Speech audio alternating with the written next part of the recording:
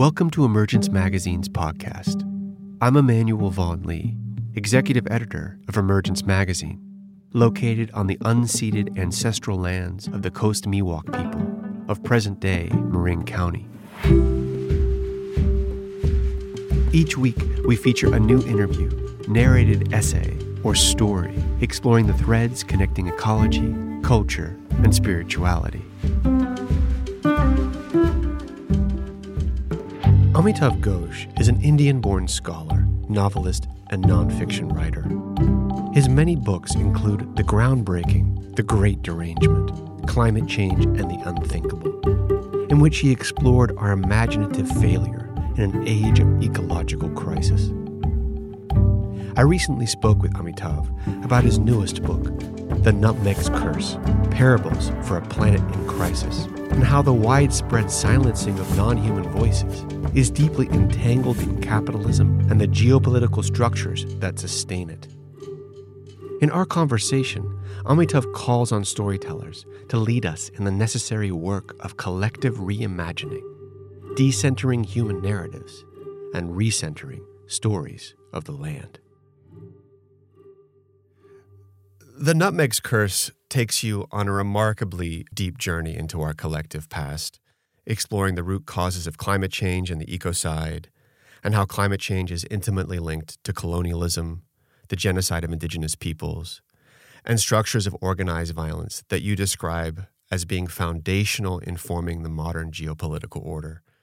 And you take us on this journey through the story of the nutmeg, the spice that originated in the Banda Islands in Indonesia. And the nutmeg really becomes the lens through which you explore so much in this book. How and why did you end up choosing the nutmeg to tell this story?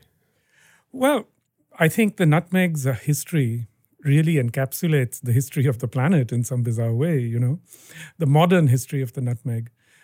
Because really what the nutmeg was is that it was a gift of volcanic earth. It was a gift of the incredible forests of Maluku. And in the end, for more than a millennium, it made the people of this tiny archipelago, the Banda Islands, it made them rich and prosperous, and they had good lives. They were rich. They were great traders. They were trading across the oceans. But in the end, it brought doom upon them. All that prosperity and wealth was really a kind of mirage, because ultimately those people were just massacred by the Dutch colonialists. It was one of the first early modern genocides. So the people of the Banda Islands really became among the earliest victims of what you might call the resource curse. And in a sense, that's exactly the curse that's fallen upon the entire planet. And it's come about now because we've treated the planet really as a sort of inert repository of resources for a very long time. But now the planet is striking back, you might say, almost vindictively at us. You wrote that if we put aside the myth-making of modernity, in which humans are triumphantly free of material dependence on plants, and acknowledge the reality of an ever-increasing servitude to the products of the earth, that the story of the Bandanese and the nutmeg no longer seems so distant from our present predicament. This seems to challenge the notion that we're less dependent on natural resources than we used to be, that technology has removed us in part from that dependence. Yes, I think that's one of the myths of modernity. You'll always hear people talking about, how human beings have become independent of the earth and so on. But in fact, it's just a complete myth because, after all, fossil fuels are things of the earth, and we are completely dependent on fossil fuels today. I mean, I'm just looking around this studio. Every single thing in this studio runs on fossil fuel energy. Today it's not just our lighting or even the cars. Even our food comes from fossil fuels. Essentially, all these fertilizers, what are they?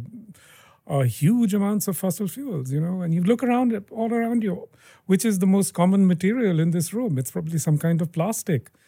Again, from fossil fuels. So, in a way, our lives have become so intertwined with these fossil fuels that we've stopped even noticing the degree to which we are dependent on these things. You spoke about the earth being inert. And this seems to be one of the central themes in your book, that the modern view of the earth is one that is inanimate, and that this lies at the heart of the crisis unfolding around us, and that this view emerged out of intersecting processes of violence, and most significantly between European colonizers and the indigenous peoples of America, who believed that the earth was alive, had agency, and was sacred, and that the conquest of the Americas went hand in hand with eradicating the belief that spirit existed in all matter. Yes. Usually when people talk about the emergence of the modern sort of worldview in which the earth is inert, they usually trace it back to certain philosophers, philosophers like Descartes, if you like, and, other European philosophers of that time, Locke and so on. But in fact, I think that this philosophy arose out of human conflict. It was when Europeans began to see that, the incredible effect that they were having upon the peoples of the Americas, and also upon Africans. It was when they began to see, when they began to enslave Africans on this vast scale and began transporting them across the Atlantic to the Americas. And again, when they started, launching upon these exterminatory attacks upon Native Americans, it was at that moment that this ideology of mastery took root. It was then. It wasn't the ideas leading to the mastery. Rather, it was the mastery leading to the ideas. It just so happened that Europeans of that period, of the 16th century, especially, they had emerged out of a history of incredible violence and incredible poverty. Europe in that period was devastated by plagues. It was devastated by continuing conflicts going back to the Crusades, but especially in the 16th century, religious conflicts within Europe. And it's very striking that when the first Europeans came to the Americas, what struck them was the incredible good health and bounty, the bounty of the land and the good health of the people. Of course, that disappeared within a couple of generations because of the violence and also because of the epidemics caused by violence. So, in my view, it was really this. It was this violence which Europeans unleashed upon other peoples, ultimately became a violence unleashed also upon the earth. It was when they began to treat people as resources that the idea came to them that everything was a resource, meant for the mastery of a very few. Because let's not forget the colonialists, the conquistadores, and so on. They were a tiny minority, even within their own countries. They were elites really often. And they unleashed the same kind of violence also against farmers and the peasantry in their countries. But most of all, they unleashed it against women. This entire witchcraft craze in Europe is completely coterminous with this period of settler colonialism.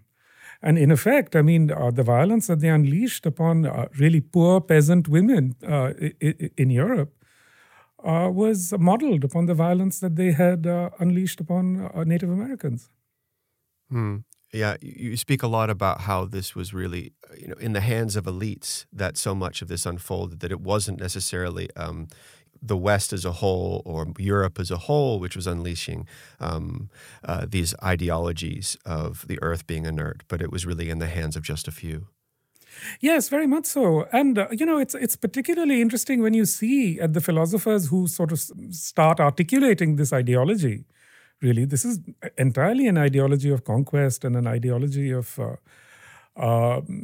supremacy, really. What else can you call it?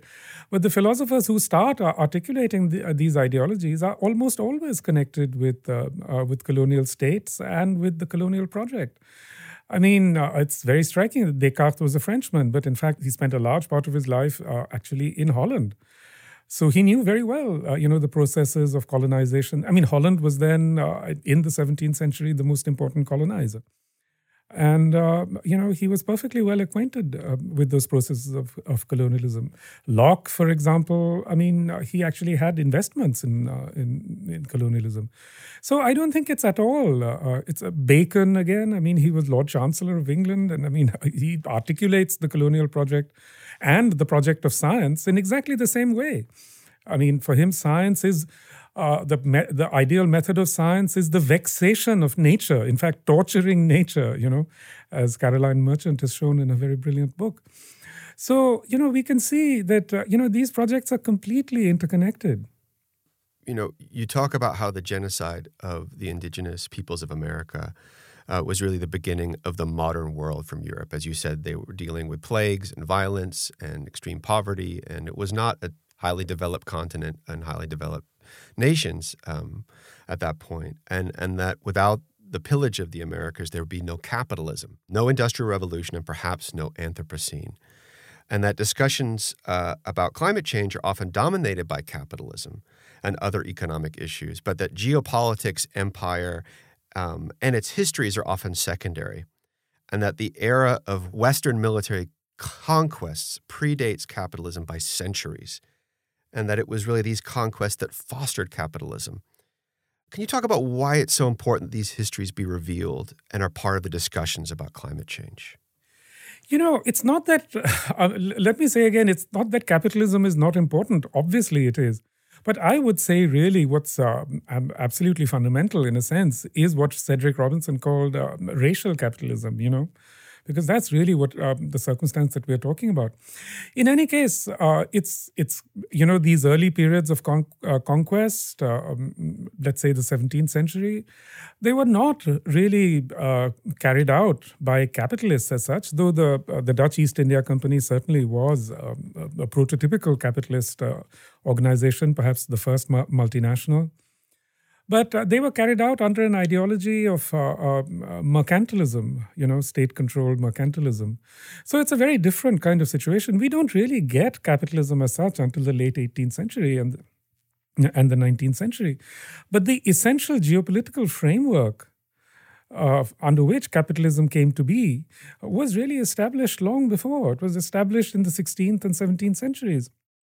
And it's a really strange thing that for years and years, people who, economists, economic historians, were always sort of trying to claim that capitalism was something which had no connection with slavery. But now we know through the work of, dozens of scholars that in fact, without slavery, you don't get capitalism. It was within the context of slavery that many of the prototypical forms of capitalist credit, etc., that they emerged. So what especially Black scholars and historians have been saying for a long time is now shown to be true without a doubt, that, you don't get capitalism without first colonialism and slavery. The geopolitical framework for the emergence of capitalism was I would say, temporally anterior to the emergence of capitalism, and it was essential. It was essential. Without that, you don't get capitalism. So again, let me say that, of course, capitalism is fundamental to the incredible destruction we are seeing across the planet. But I think, in focusing exclusively on capitalism, we are really ignoring the entire geopolitical framework within which capitalism operates and continues to do so till this day. In Asia, climate change is not seen in the same way. In Asia, Africa, I would say Latin America also, climate change is not seen in the way that it's seen in the West. In the West, climate change is conceived of as, a technocratic thing, a technological thing, a sort of techno-scientific thing. So when you get these COP meetings, who are the people who are there? They're basically a lot of technocrats, bureaucrats, economists, and now increasingly also billionaires of various kinds, big corporations and so on.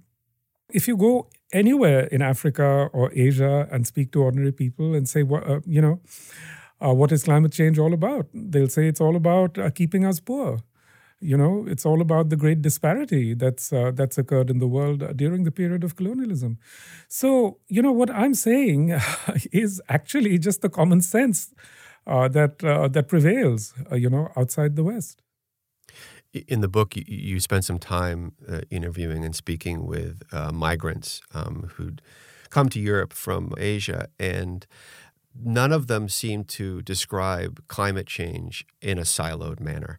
They always put it in the context of its relationships with so many other factors, economic, political, and so on. That is absolutely the case. I mean, in fact, Margaret Atwood famously said about climate change that it's not just about the climate, it's everything change. And this is something that all these migrants instinctively understood. And it was very interesting talking to them, really, because, many of the people I spoke to, many of them are from Bangladesh, and some of them were from Pakistan. And, especially the Bangladeshis are very well educated about climate change. They know a lot about climate change. But every time I would ask them, would you call yourself climate refugees?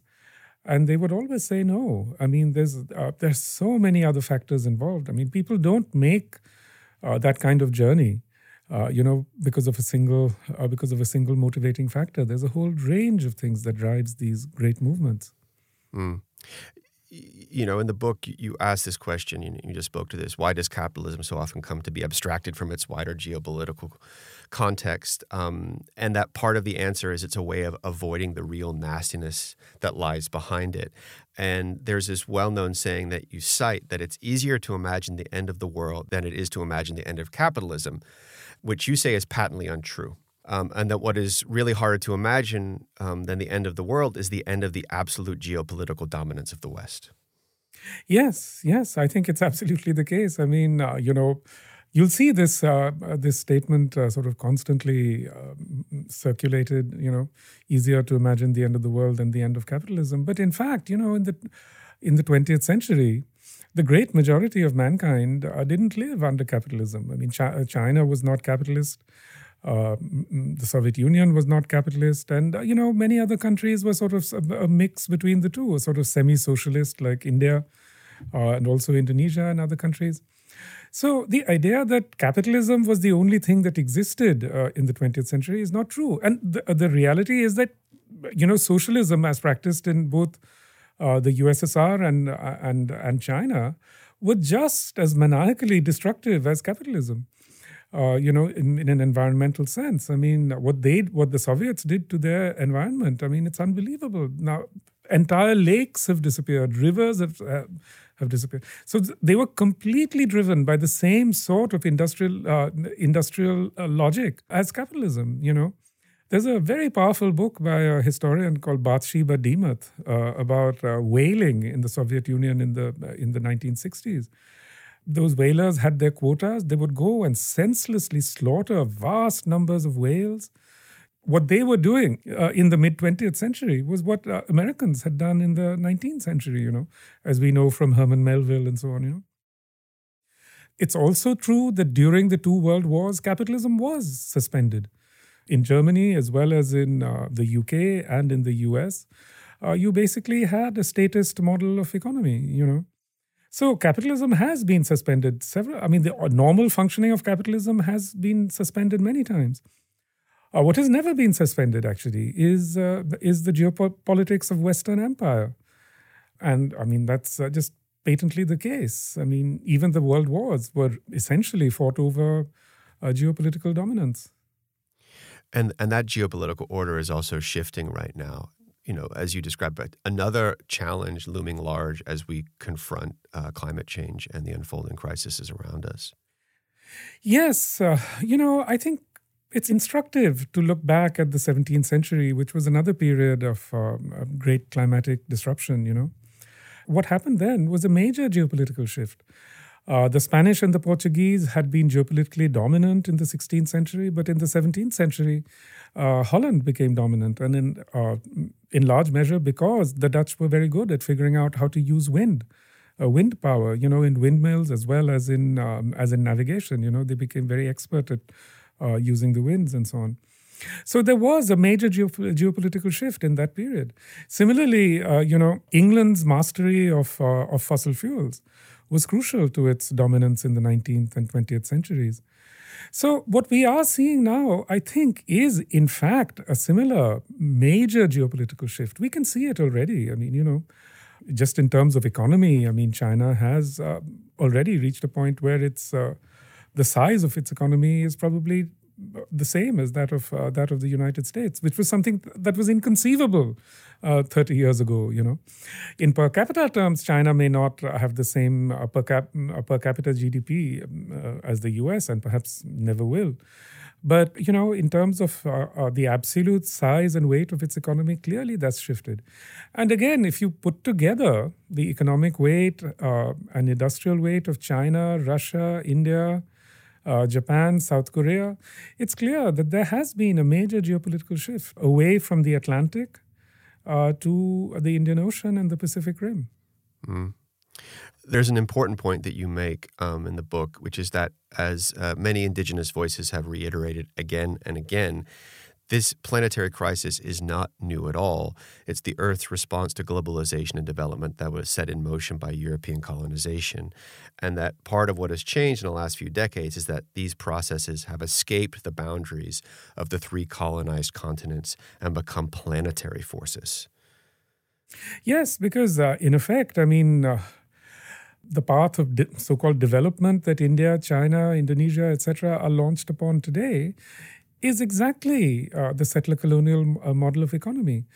But, there's a huge difference. The settler colonial model of economy emerged in continents that had been, as it were, forcibly depopulated, and the resources seized.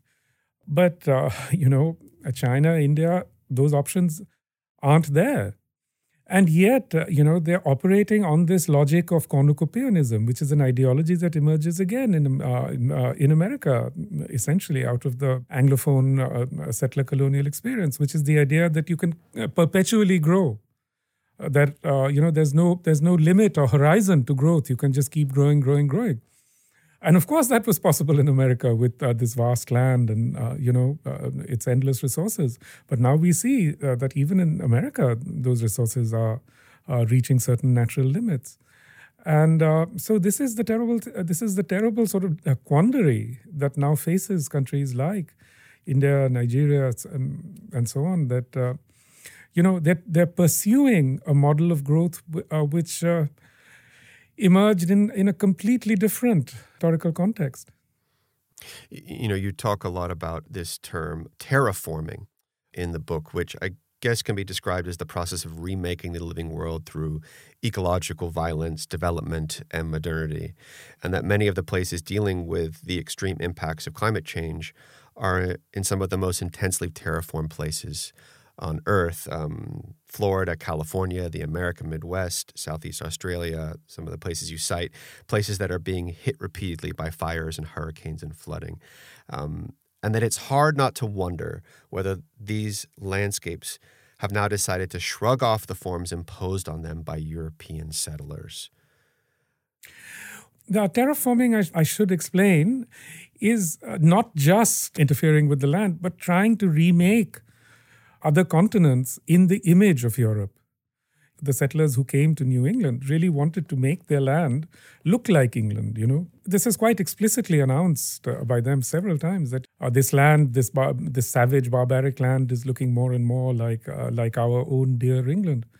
And in fact, it's a strange thing. I mean, early colonists, if you look at their discourse about North America, they're often kind of horrified by the land because, especially on the East Coast, so much of the land is swampland. And, English settlers were quite horrified by swamps. They hated swamps. And in fact, swamps became refuges, for escaped slaves, as well as for Native Americans. They just withdrew deeper and deeper into the swamps because Native Americans certainly made very productive use of swamps, But what is very striking today is that it's exactly these areas that are being worst affected. I mean, you can see that. There's a sort of myth about climate change that, that because the climate movement's always sort of making the point that, the parts of the world that will be worst hit are the poorer parts, like in Asia and Africa and so on. And it's true that those parts will be very badly hit. Everywhere will be badly hit. But what we can see now almost, it's a clear pattern, is that it's those parts of the world that have been most intensively terraformed to look like Europe that are now being worst hit. I mean, like where you are in California. No one can say that California is a poor region, but look how devastated it is. And as you know, I mean, one is now constantly coming across people who are leaving California because the uncertainties have become so great that they just can't manage anymore. I mean, I'm sure you yourself have felt this anxiety that now haunts so many people in California. The same is true of Florida. And it's also true in the Midwest. I mean, look at these terrible floods. So, in fact, across America, there's a huge movement now for dismantling dams. Dams were thought to be ever such a good idea in the mid 20th century. And you see the same in Southeast Australia. But curiously enough, you also see the same in Europe. One of the countries that's worst hit by climate change is Italy. And in the Po Valley, which has been so extensively terraformed, in fact, they had a huge flood in the 50s in this region called Polesine, which is around the Po Delta, and in fact, back then in the 50s, 250,000 Italians were displaced. They became climate refugees. Nobody speaks about them. Nobody writes about them, but that's what happened. As we have more and more eco-disasters, it becomes harder to hold on to this belief, and you write about this, that the Earth is an inert body existing merely to provide resources to humans, as you said earlier, and that recognizing that the Earth is alive is key to responding to the climate crisis.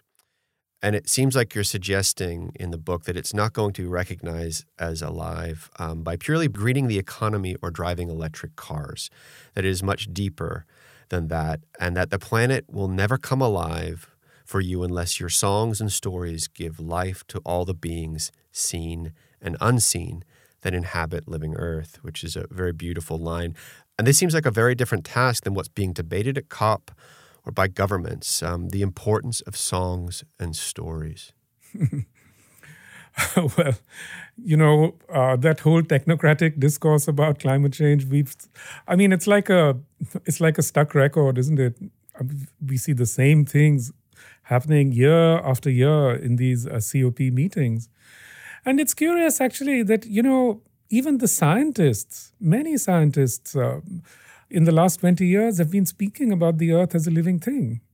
Even very hard-headed types of scientists. But you'll never see economists, for example, speaking of the Earth as a living thing because their entire mindset is tied to statistics of a certain kind. But you will see now many scientists who do speak of the Earth in this way.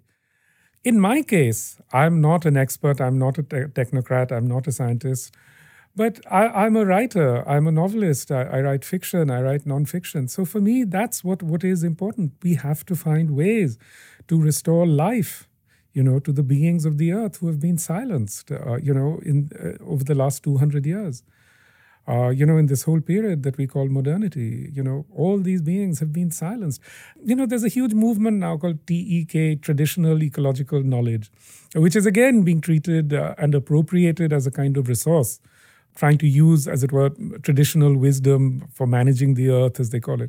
But this is exactly it. They don't realize that, this kind of wisdom exists in the context of stories, in the context of storytelling, in the context of songs, and it's all of that we've lost and that we have to try and bring back. The role of stories is something that's very central to this book, as it was to your previous book, Great Derangement. And not just human stories, as you say, but the stories that are told by non-human voices that have been silenced. And that essential step towards the silencing of non-human voices was to imagine that only humans were capable of telling stories. And there is a point you make which really stayed with me, which is that what is at stake is not so much storytelling itself, but rather the question of who can make meaning. And that we've put the ability to make meaning purely within the human realm. Well, it's not just the human realm, the whole idea of making meaning, is tied to language, it's tied to the idea of humanity, if you like. But this ideology of conquest that we were talking about earlier, where the Earth was treated as an inert resource, and indeed humans were treated as inert resources. The idea was that, in fact, those people weren't fully human. That Native Americans weren't fully human, Africans weren't fully human, Asians weren't fully human. So who was human? Poor European women weren't fully human. So in fact, what those philosophers were really saying is that only a tiny minority of educated European elites were fully human. The rest of humanity wasn't human, and the basic thing about their non-humanity was that they could not make meaning. They could make sounds, but the sounds are not meaning. Similarly, the earth also makes sounds, but those are that's just noise. It's not meaning. Whereas before that, in Europe as elsewhere, people had always thought of so many other kinds of beings as being capable of making meaning. But what's really interesting there is that many people may today be willing to accept that there are let's say animals are fully sentient beings, that forests, now it's perfectly clear that forests are sentient, that many kinds of trees are sentient, that they communicate, they do all, they have incredibly complex communications and so on, which we are now discovering, But I think once you open the door to the other beings that exist, it quickly opens the door to all kinds of unseen beings as well. And humans have always believed in the real presence of these unseen beings. In The Great Derangement, which, as I said, I really resonated with, you wrote about the need for literature to take climate change seriously and move away from human-centered narratives. And the book clearly has made an impact and been a driving force in shifting this. And in the last 5 years alone, we've seen a steady stream of powerful ecological and climate change themed fiction, from Richard Powers' The Overstory to Ken Stanley Robinson's The Ministry of the Future, to name just a couple. And I feel like in The Nutmeg's Curse, you're taking this further, saying, this is the great burden that now rests upon writers, artists, filmmakers, and everyone else who is involved in the telling of stories. To us falls the task of imaginatively restoring agency and voice to non-humans. And with all the most artistic important endeavors in human history, this is a task at once aesthetic and political. And because of the magnitude of the crisis that besets the planet, it is now freighted with the most pressing moral agency. That really stayed with me, and that's really quite a call to action for storytellers as well. Yeah, because I do feel that this is fundamentally the basic challenge the planetary crisis poses for storytellers and for people who work in the arts. That is, how do we restore voice to non-humans? And I think Richard Powers does this brilliantly in his Overstory. I find that certain other kinds of fiction that are being written, even though they're about the planetary crisis, are really not about that. They're not about restoring voice and agency to non-humans. Some of them are speculative. Some of them are, what the future might be, and so on. And that is really not of that much interest to me.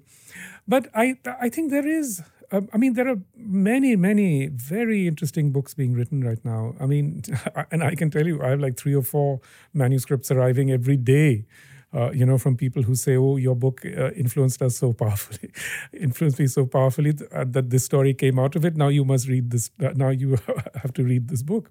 And I wish I could read them all, but of course I can't, there's just too many. But I do read some of them, and some of them are really quite exceptional. I just read an absolutely exceptional novel set today in the present, completely in the present, and it was a really powerful book. And at the end of the day, a novel has to be relatable. It has to have relatable characters. It has to have relatable predicaments, and that was true of this novel. James Lovelock's Gaia theory plays a prominent role in the book, including what you describe as the monstrous Gaia. the Gaia that is responding to the terraforming and treatment the Earth has suffered over the last few hundred years. And there is a question about Gaia you explore that I wanted to ask you here, and I think ties into this call to action you issued to storytellers. What does it mean to live on an Earth as though it were Gaia? That is to say, a living, vital entity in which many kinds of beings tell stories. And how does the planetary crisis appear when seen from that perspective? And I know that's a very big question, but I ask it nonetheless. Look, for many of us, no matter how hard we try, we'll never be able to be in communication, if you like, with beings of other kinds. It's been that faculty has been educated out of us. You could say all of modern education is essentially aimed at suppressing that faculty, if you like. But there are people in the world, and there have always been people in the world who have been able to communicate with non-human beings. We know that. There are shamans in North America, and also there are many kinds of shamanic traditions amongst Native Americans in South America, and indeed in Africa and India and so on. And they've been regarded by modern people as superstitious, ignorant, stupid, as charlatans, and so on and so forth. The whole point. You see this most clearly in North America. The sort of violence that's unleashed against Native Americans isn't just about taking their land or whatever. It's also about destroying their beliefs, because those people felt, European colonizers just felt so profoundly threatened by Native American beliefs, most of all by their beliefs in the life of the earth, if you like, or the life of landscapes and the lives of many different kinds of beings. So, most of us will never be able to recover that kind of voice, But I think what it says to us is that we have to be doubly attentive to those people who have not lost that ability. And after all, why should they not have that ability? Why is it such a great stretch? I know that some people are incredibly good with dogs, for example. I'm not. But I know that some people are, and they can really understand and, as it were, almost communicate with dogs, with cats, with elephants. They have a faculty, they have a facility, just as mathematicians have a certain facility with numbers. So why should it really surprise us? Human beings have all kinds of abilities, And why should we disregard these abilities, Human beings have had these abilities forever. And many of the people who make these claims about communication with non-humans who are some of the most respected people of their times. You take St. Francis of Assisi, for example, and so many others. All the great Native American shamans, that was what they did. They communicated with other kinds of beings, whether it be animals or spirit beings or whatever. And it's also very striking that usually this is not done unaided. Often in the case of Native Americans, it goes along with a botanical substance. Otherwise, it's in the Sufi tradition, for example, it goes along with bodily exercises, like spinning and trance states. So, why should this be so difficult to believe? I don't find it difficult to believe. No, I don't find it difficult to believe either. And one thing that stuck with me, towards the end of the book was where you're talking, I guess, about, how do we find a way forward with the recognition of the earth being alive and the need to regain the ability to listen to the non-human and express the importance of the non-human through stories. And you talk about or hypothesize the process in which, human beings became indigenized and assimilated into landscapes many, many, many thousands of years ago. And how that's part of what needs to happen, it seems, is to, again, become assimilated into landscapes, to build those relationships with place. And the question I was stuck with is, but how do we do that in the modern world when so much has been shifted and so much has been altered, and even a relationship to place is, for so many people, been removed? Yes. those relationships to place have been profoundly altered. But, I do also find encouragement when I look around North America, when I look around the United States, because in many invisible ways, Americans have absorbed an enormous amount from indigenous people. This what they've absorbed, they've tried to hide, they've tried to deny, they've tried to obfuscate, if you like. But they have learned many, many lessons, from indigenous peoples. And I do think some of this also has to do with ways of relating to land. If we look at the work of Wendell Berry, for example, I think we see it very clearly that, in some ways he's relating to these landscapes. I mean, we may be strangers in this land, but people are learning. I mean, if you look at the Standing Rock movement, many of the people who were there were not Native Americans, but they developed an equally intense feeling, maybe not equally intense, but certainly a very powerful feeling for the land, So I think it is possible, and I think it can come back. I've just come back from the Eastern Shore in Virginia, and that's an area, it's, basically swampland, and it was one of the first areas to be devastated by settler colonialism. But when you see the fishermen who work there, for example, I mean, they're just ordinary fishermen. But you can sense that they too have, over the years, as they work in these swamps, as they work, many of them are African Americans again, that some feeling for the land returns to them, Amitav, it's been a real pleasure speaking with you today about your work. Thank you so much for joining us. Thank you, Emmanuel. It's been a great pleasure. Thank you.